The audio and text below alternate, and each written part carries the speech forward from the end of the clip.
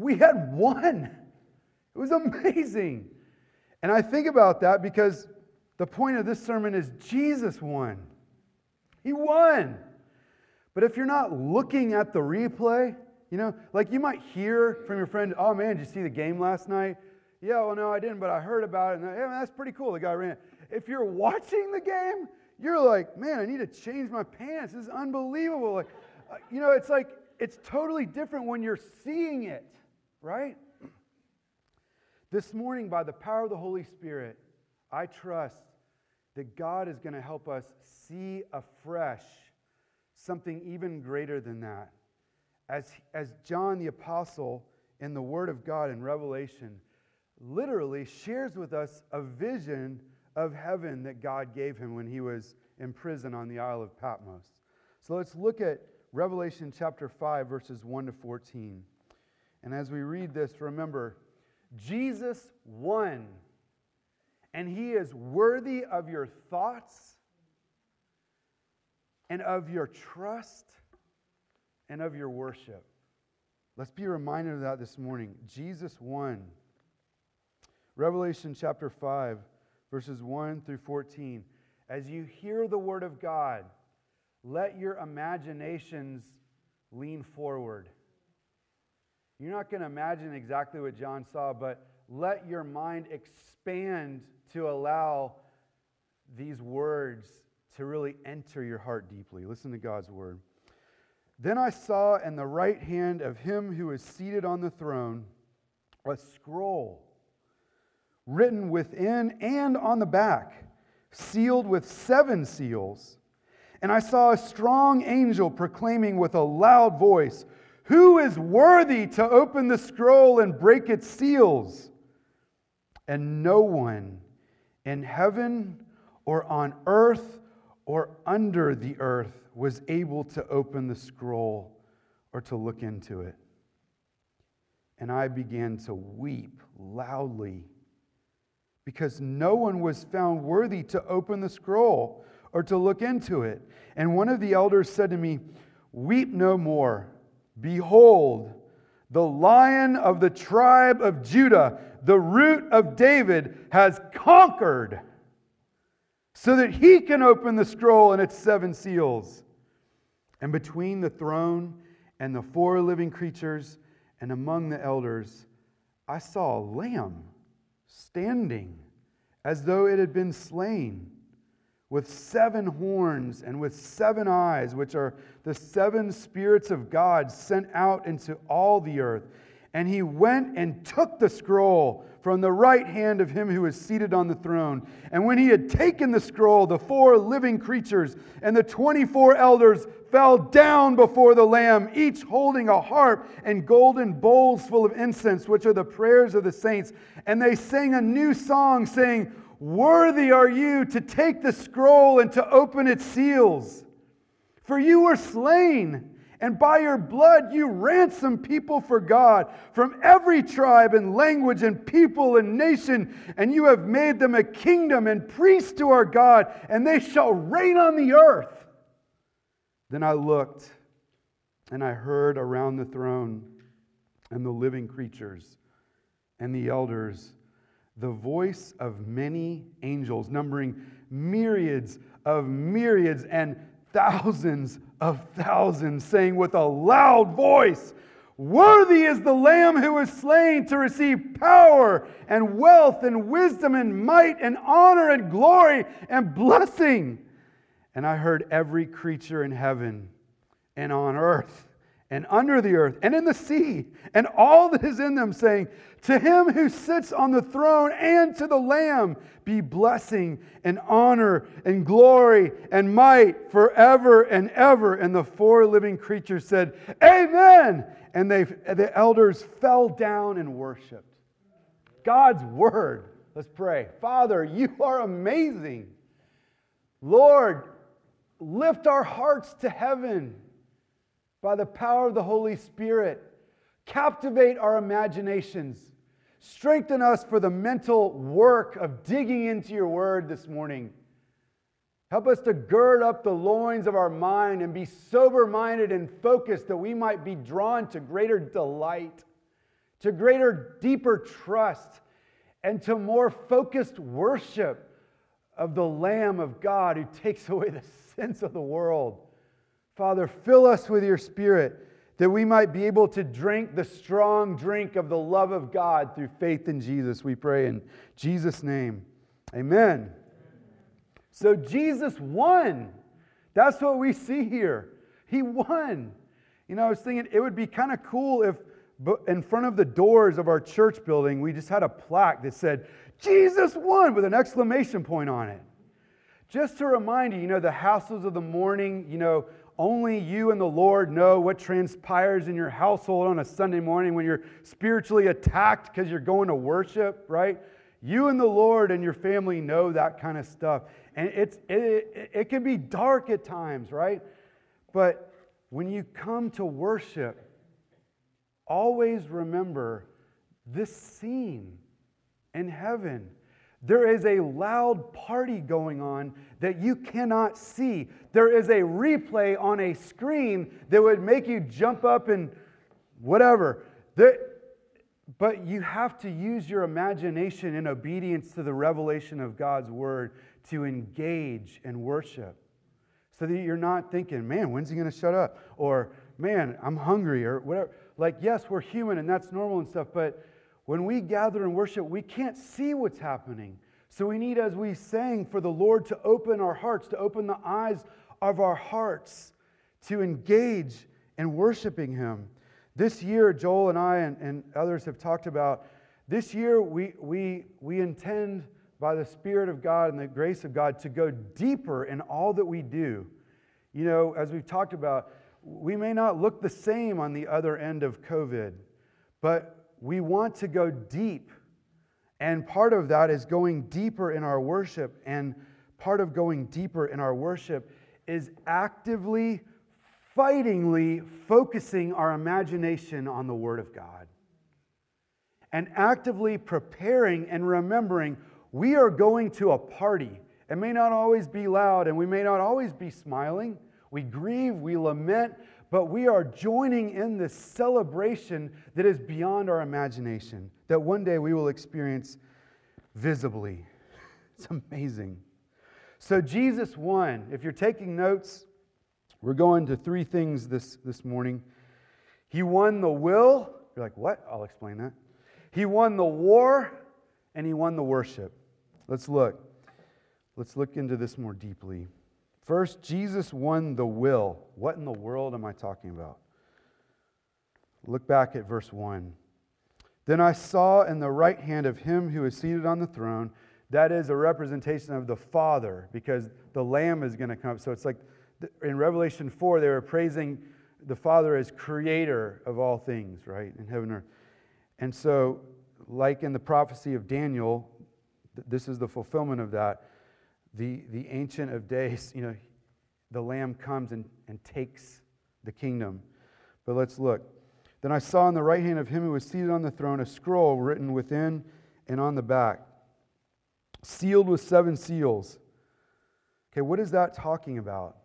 Well, in my research, I found out, and it's not just one commentator, so it's like, okay, maybe this is really true, that in this time period, in this era, in this general Greco-Roman world, a last will and testament was sealed with 7 seals, because there were 7 witnesses to you writing out your last will and testament, and each witness put their own seal on it. And that would, everyone who heard this read in that time period would get it. Oh, it's a last will and testament. But also the fact that it's written on the front and the back, that's very rare. Most scrolls weren't done that way. And so that leads us back to the tablets of the 10 Commandments, which were written on the front and the back, which God calls the Book of the Covenant that was kept in the Ark of the Covenant. So there's this covenantal and then testamental, which they're synonymous, but there's someone died and you're about to get inheritance aspect to it, and there's I'm your God, you're my people aspect to it, all in this one scroll. So it's the will. What is it? The will. So if it's a will, what does that do? What is that talking about? I believe this is a will in probate, and I'll explain that. Probate is the legal process of proving the validity of a will to a court. Once the court determines the will is legitimate, the court grants permission to the executor to execute the will so assets can be properly transferred to beneficiaries. What if your mom died and you and your siblings are gathered around the table after the funeral or whatever with the lawyer, and the lawyer goes, "Oh my gosh, I'm so sorry. I don't have the authority to be the executor of your will. You can't get your inheritance." You'd probably weep loudly, like John, right? It's as if the will and testament of God, the new covenant being executed, now, Lord, you've taken your power and begun to reign in this new way, is in probate. That's why John weeps loudly. Who will carry out the kingdom? Who will make thy kingdom come and thy will be done on earth as it is in heaven? No one is found worthy. All hope is lost. We were getting to the great part of the movie, and all of a sudden, the power's off. He's weeping, but then, hallelujah, right? What do we see? What do we see? We hear the elder comforting John. Verse 5, and one of the elders said to me, "Weep no more. Behold, the Lion of the tribe of Judah, the Root of David, has" what? Conquered. He won. He's worthy. We have an executor. We have one who will carry out. We have one who will give you your inheritance of salvation for his people and of judgment on unrepentant evil. It's what all of us long for, especially those who have been consistently persecuted, who have suffered in that way at the hands of their enemies. We long for salvation. We long for judgment.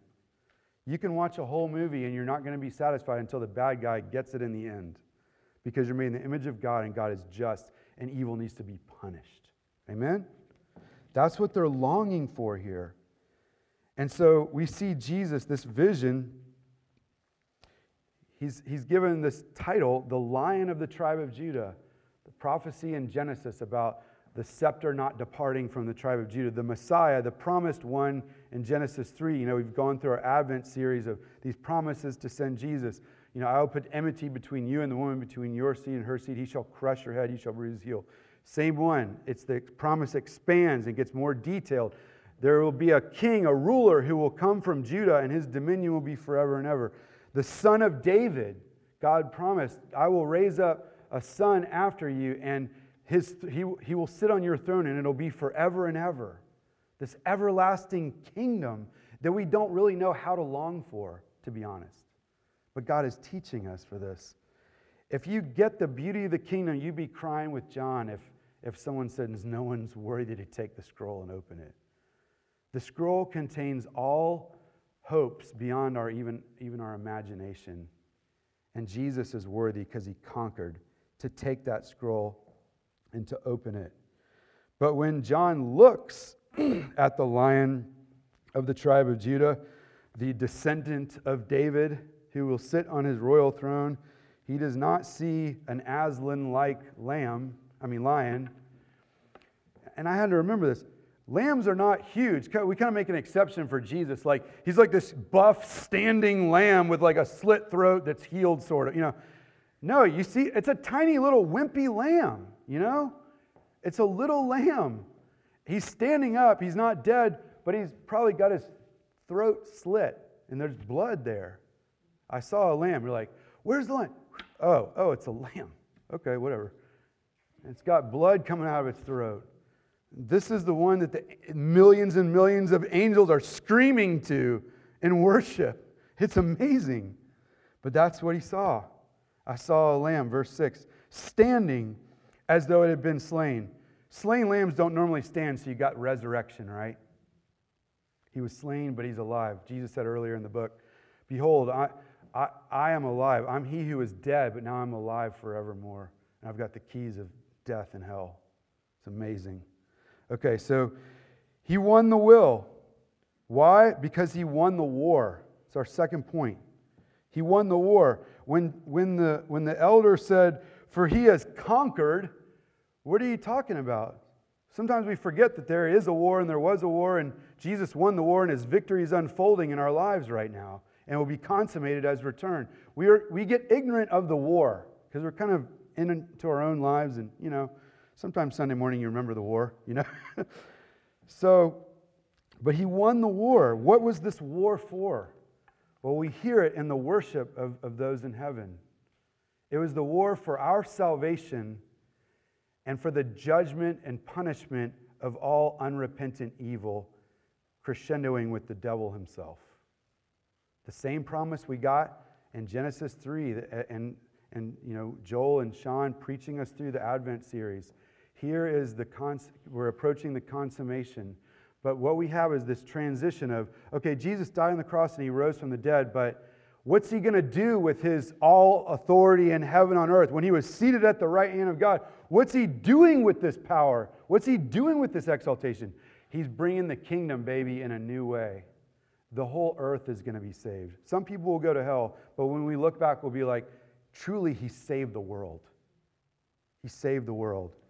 The war was for our salvation. Revelation 5:9, listen to them cry out and worship. They connect his victory in the war with his worthiness of opening the scroll. And they sang a new song, saying, "Worthy are you to take the scroll and to open its seals. For you were slain." So they give a reason. Now, he's intrinsically worthy, right? Because he's God in the flesh. But they're focusing on what he's done in this victory, his winning. They're cheering, watching the replay, right? For you were slain. Now wait, does being slain sound like winning to you? What kind of victory were even the disciples looking for before the Spirit of God opened their eyes after the resurrection? This ain't it, man. This is not what you want to happen to your team.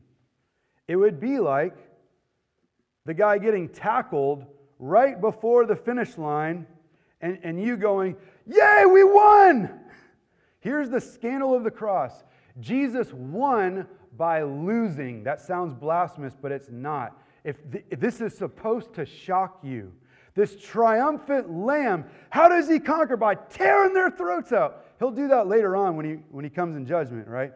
But for now, how did he win the war for our salvation? He lost. He got killed, man. He was defeated on purpose, voluntarily, knowing that this was the devil's mousetrap, that Satan would think he had won, and when he thought he had won, oops, you got pounced on by the Lion of Judah, who's the Lamb of God, slain at the cross in our place. Because by his being slain, he actually secured the war. He won the war at the cross. Listen how they talk about this. Again, verse 9. Worthy are you to take the scroll and to open its seals, for you were slain, and by your blood you ransomed people for God from every tribe and language and people and nation. What does this tell you about the sufficiency and successfulness of the shed blood of Jesus at the cross? Some people think that when Jesus shed his blood on the cross, it's like, I'm doing this and I hope it works for everyone and no one goes to hell. But fingers crossed, hopefully they'll come to faith in me. This may be shocking, but it's in the Bible. The Bible does not say that Jesus sort of paid the price, but it may or may not actually do what he shed it for. They make a direct cause and effect relationship between the shedding of blood, of Jesus' blood for their individual particular sins personally, savingly, and their salvation. Jesus successfully accomplished your salvation at the cross. We offer it to everyone, but because of this verse, we can offer an accomplished salvation to anyone. And if you receive that by faith alone, his blood worked for you. Yes, right? It's amazing. We'll go back to this when we think about our trust. Well, we can talk about it now. Is he not worthy of your trust? It's a simple transaction that is completely out of your control. It happened before you were born. You can't get unsaved if Jesus shed his blood for you, right? It's about him and it is finished. He already won the war. Quit putting your helmets back on, right? In one sense, right? Okay. So, you have redeemed us to God by your blood. So it was the war for our salvation, but it's also the war against the devil and those with him. I'm going to read from Hebrews chapter 2, 14 and 15.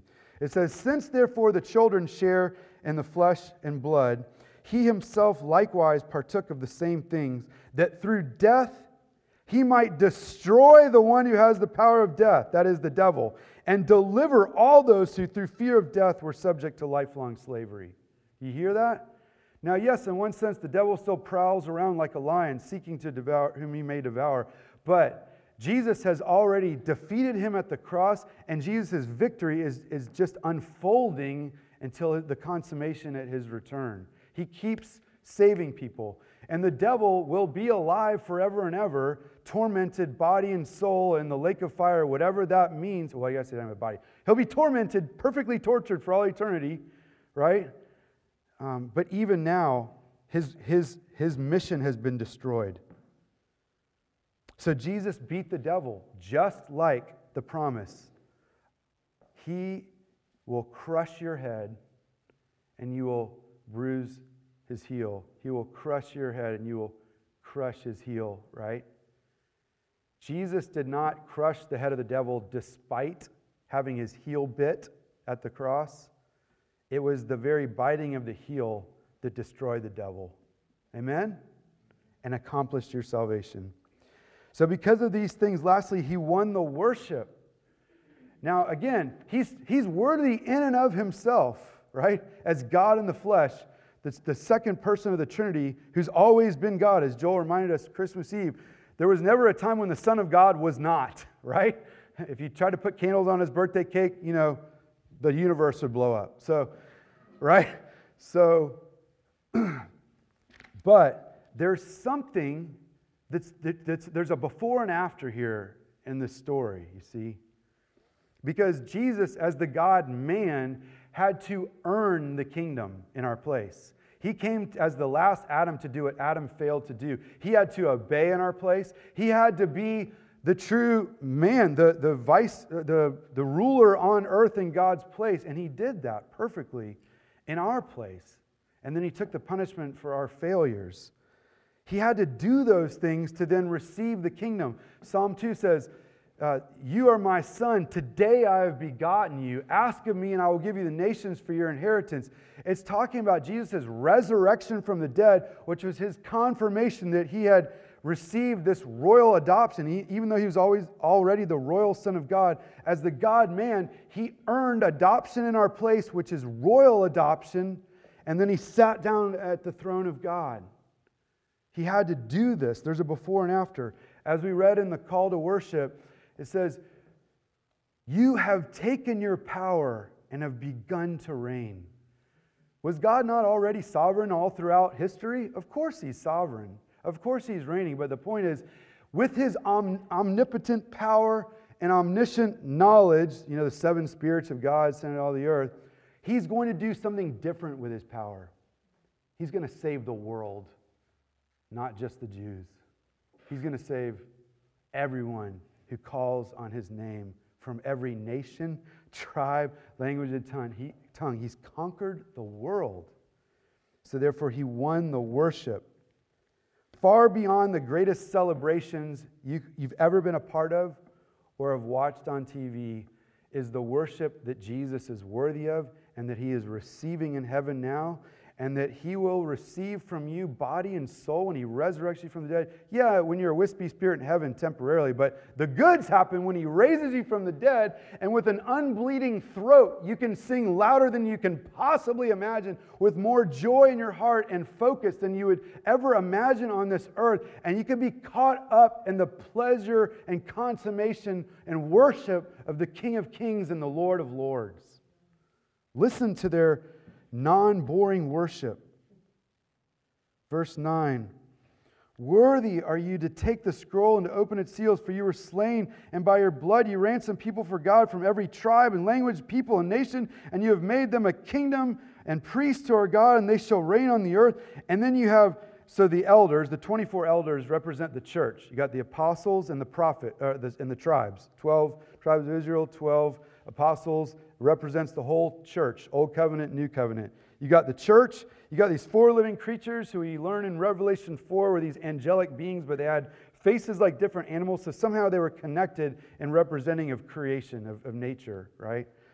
And then you have lots of other angels, myriads of myriads, 10,000 of 10,000s, like millions and millions and millions of these beings that if you were to see one, you would probably be tempted to fall down and worship it, just like John was twice in his vision in Revelation. They're all shouting, right? Look at verse 12. All of these elders and these creatures and these angels saying with a loud voice, verse 12, "Worthy is the Lamb who was slain to receive power and wealth and wisdom and might and honor and glory and blessing." And then he says, every creature in heaven, on earth, and earth. He goes through the whole, every creature, right? There's no creature in the corner that's like, I don't know about that, right? Every creature crying out to him who sits on the throne and to the Lamb. That's amazing. God shares his glory with no one else, right? So him who sits on the throne as an image of the Father and to the Lamb, equal worship, and implied the Spirit, equal worship. So there is a triune God, and Jesus is the divine Son of God in the flesh forever now. He'll always have a human body forever, and he did that for us. They receive equal worship. He's worthy of equal worship with the Father, right? To him who sits on the throne and to the Lamb be blessing and honor and glory and might forever and ever. And the 4 living creatures said, Amen. And the elders fell down and worshiped. You know, some weeks maybe we'll try, if you're physically able, like maybe we'll actually like get on our knees before the Lord. We might try it this year. We'll see. Jesus deserves our excitement. Now, not every worship service is going to be as loud. And, you know, yes, we grieve and we mourn. And you don't go to someone like, hey, you're supposed to be excited, man. I know your kid just died, but you're supposed to be... No. Obviously, no. But even in the midst of unspeakable horror, there is hope because of Jesus' victory. There is a future resurrection where death has been conquered. Anything you can fear has been wiped out by Jesus, ultimately. And he's worthy of our worship. He's worthy of our deep, sometimes loud. You know, the Bible talks about them shouting, right? So we don't shout in every song, but when it's a shouty song, don't be afraid to shout, all right? Don't leave me hanging, all right? So loud, joyful worship. You know how to do that because you've been to a football game, right? Like, he's worthy of our excitement, of our focus. He's worthy of us being captivated by his glory. So in light of all these things, remember, he's worthy of your thoughts. You know, yes, there are times when you're not thinking about Jesus. Like if you work on an assembly line, the thing will blow up if you're not focusing on what you're doing, right? Or if you're doing calculus for some physics thing or whatever, you know, you've got to think about the formulas. You don't be like, Jesus, I'm trying to think about you, but right. But here's a challenge for you. In this new deep year of 2021, might Jesus be more in your thoughts? Guys, if your mind is a man cave, is Jesus hanging out in your man cave? Are you hanging out with Jesus in your man cave? Like, are you thinking about Jesus more than just on Sunday morning or like, Lord, thanks for this food, right? May Jesus be more frequently and pleasantly in our thoughts this year. Amen? He's worthy of your trust. Shoot that cloud of guilt down out of the skies with the cross of Jesus Christ. As you repent of your sins and call in the name of Jesus, let his word of grace remove those clouds from your heart. Shut the mouth of the devil by trusting in Jesus. Amen? Sometimes we're afraid to like punch back. But you got to punch back with the gospel against your own evil conscience, against the demons and the devil who accuse you and your thoughts, and against people who say false things about you. You stand on the "it is finished" of Jesus. He is worthy of your wholehearted trust. Here's a way to think about it. Jesus died for you on the cross. He redeemed you to God by his blood. He deserves for you to drink that cup of joy. He's like, here's this cup of joy. You really are forgiven. Don't be like, no, I'm not. Like, I'll wait a while before I drink that joy of forgiveness. No, you grab that cup. You're like, I'm sorry, Lord, forgive me. And you grab that cup and you chug the love of God. Amen? Drink trustfully more of God's love this year. And He's worthy of your worship. Now that's obvious, and we come to worship, but I'm almost done. What was Jesus forbidden to do to the devil? When the devil tempted him, and it was a real temptation because the devil had authority over these things, to give him all the kingdoms of the earth, if he would just bow down and worship the devil, what was the devil tempting Jesus to do? That's an interesting way to define worship. Okay? There are things you can do to people you love. You can trust them, right? You can delight in them. You can praise them. You're like, babe, you look awesome, right? You can praise people, and it's not sinful, right? So how do you distill what it is to worship someone? That Jesus could do this to the devil, He could do this, but if He did this, He would be sinning and we would have gone to hell. What is that? You get to do that to Jesus. You get to do it not just this morning, but all week long. And you're reading His Word. I would suggest that you get down on your knees by your bed sometime. You don't do it all the time, and just like do to Jesus what He couldn't do to the devil. Like, Jesus, I worship You. You're my Lord, my Savior. I give You myself. You're my all. I can do nothing apart from You. You alone, Father, Son, and Holy Spirit. You're my God and no one else. I'm Yours. I love You. Help me. You are so good. Thank You for saving me. Thank You for being with me. Thank You that You give me a part in Your kingdom. I'm so thankful. I'm so unworthy, but You are worthy, and You've given me Your worth. It's amazing. I love You, Lord. Thank You. May God help me do that more, because my life will change this year if I do to Jesus what He couldn't do to the devil. Amen? Amen. Please pray with me. Father, You are so good to us. Thank You for renewing us in Your love, Lord. Undull our hearts, Lord. Undarken our imaginations. Claim our man cave, Jesus. Be in our thoughts more, Lord. And light us on fire for You. Help us to take more boldly our place in Your kingdom and our warring part of it, Lord. Show us our gifts this year more deeply. Show us Your love more deeply. And help us to drink Your love more deeply, we pray in Jesus' name. Amen.